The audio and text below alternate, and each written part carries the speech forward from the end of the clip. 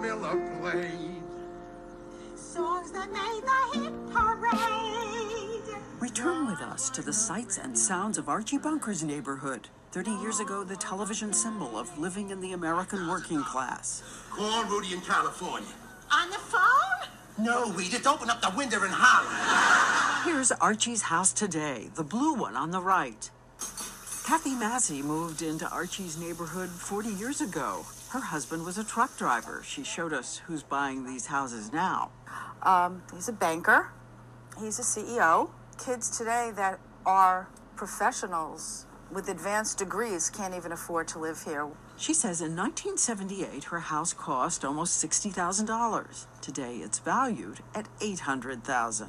Those homes were built for middle-class Americans. They were built for teachers. They were built for firefighters. They were built for nurses. And those types of people can't afford those homes anymore. And these soaring house prices aren't just in New York. It's happening in job markets across the country. I love this town. I love this community. This is Marisha Sevilla. I'm sorry, I didn't expect to get emotional. You are looking at the new face of displacement. She's one of the people caught in the vicious choice between affording where you live and affording your life. I think I grew up middle class. My parents have 4 children. They own their home. I didn't imagine I would still be without any idea of how I would get into a house at this point. Her husband is a microbiologist at a lab. They rent a small 2-bedroom apartment in California. Make this gram better. College savings for the girls? Nothing. Add to it the 25% hike in rent in her town of Burlingame, California. Her neighborhood being squeezed by high-tech millionaires. Across the country in Kansas City, we meet Terrence Wise, another American who believes you build a life on hard work. He leaves home at 5:30 and returns 16 hours later. He records the beginning of his day. Just like everybody in America, heading to work, trying to take care of my family. Morning. How you doing? When we meet him, he has 2 jobs at fast food franchises. One at Burger King, a second at McDonald's. It takes him 8 buses to commute to and from his work. There's 3 more buses to go. Thank you. And there's a big change in the fast food worker. Back in 1980, the majority of fast food workers were teenagers. But today, 75% of these workers are in their 20s or older, a third of them with children. The American people, some may look and say, it's something you didn't do right. And they think, okay, well, you should have stayed in school. Or you should have did this. Well, look, I'm working. I have a family. We're at where we're at in this life right now. This wasn't the life that Terrence had planned. He says he was once a smart kid in high school dreaming of the University of South Carolina, but he had to help with family bills. I've been at Burger King, 11 years now? $8 an hour after 11 years of service. And yet after all those buses, all those hours, he says no vacation time, no benefits. You go into these McDonald's or any restaurant and you notice the smiling faces. But when he leaves, he goes home to little food of his own, or no lights, no water. And it's hard to see that through a smiling face. Terrence points out his hours can be reduced, so his income isn't guaranteed. One of the hardest things, watching the leftover food at the end of the shift. What do they do with the food that is left over? Where I work, the food is thrown away. 2 years ago, a worker at another store posted this on YouTube. You see, this is all the food we have left at the end of the night that we have to throw away.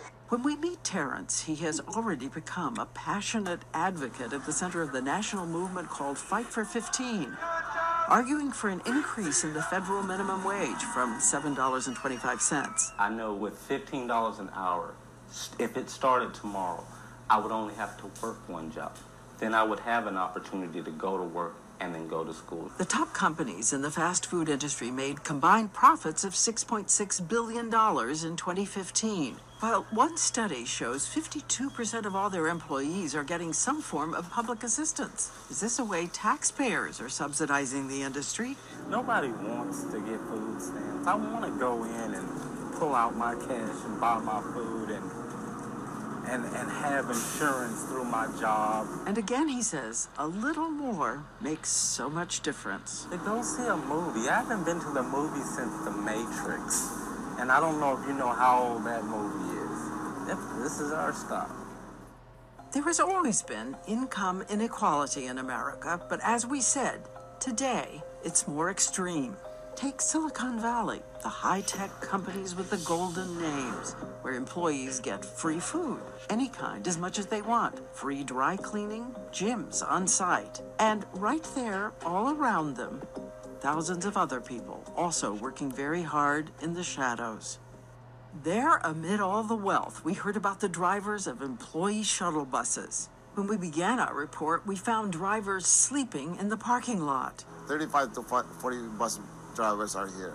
People are sleeping all over here on their car. It's just awful when you park inside and you have drivers covering their cars with blankets and towels. These drivers are what's called contract employees, working for companies who provide them to the high-tech industry. When we met them, they had few benefits, little vacation, no paid holidays. I just turned the ignition switch on to accessory. At that time, one of the drivers ferrying Apple employees to their campus was Scott Peebles. He was trying to save money for a rental apartment someplace nearby, but at the time was living in his car using an inflatable mattress. I mean, if people would know this, if corporations or the businesses that they work for, there would probably be a guess that their employees were living in a car or van, cover on, and then I just close the door and say goodnight. We saw the parallel lives. Near luxury houses, trailers parked in the streets. Service employees living so differently from the people they serve. And all over the country, there are business leaders saying it's time to bring new ideas to American workers and their wages. And this is a man named Mark Bertolini, who has ideas of his own. He's the son of an auto worker, successful CEO of a Goliath company, Aetna Healthcare, 49,000 employees. Bertolini says it all has to begin with corporate leaders who want to learn the lives of their workers. Where do they live and what are their lives like? And it took me 6 months to get that data. But once I got the data, I was embarrassed.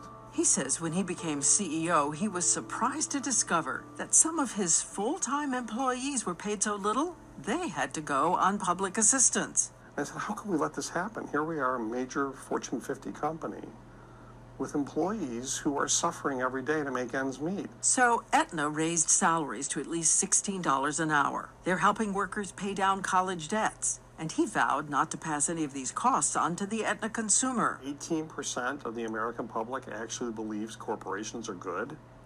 18%. So, how much lower do we need to go before we figure out this doesn't work? And so instead of waiting for it to go away, why don't we step forward with some courage and conviction to make it better? A new capitalism. Yeah. Let's reinvent it. I mean, we're the captains of it. Why shouldn't we be the ones that say, here's the new way? And Bertolini says if there are CEOs in America who don't know where to start, just give him a call.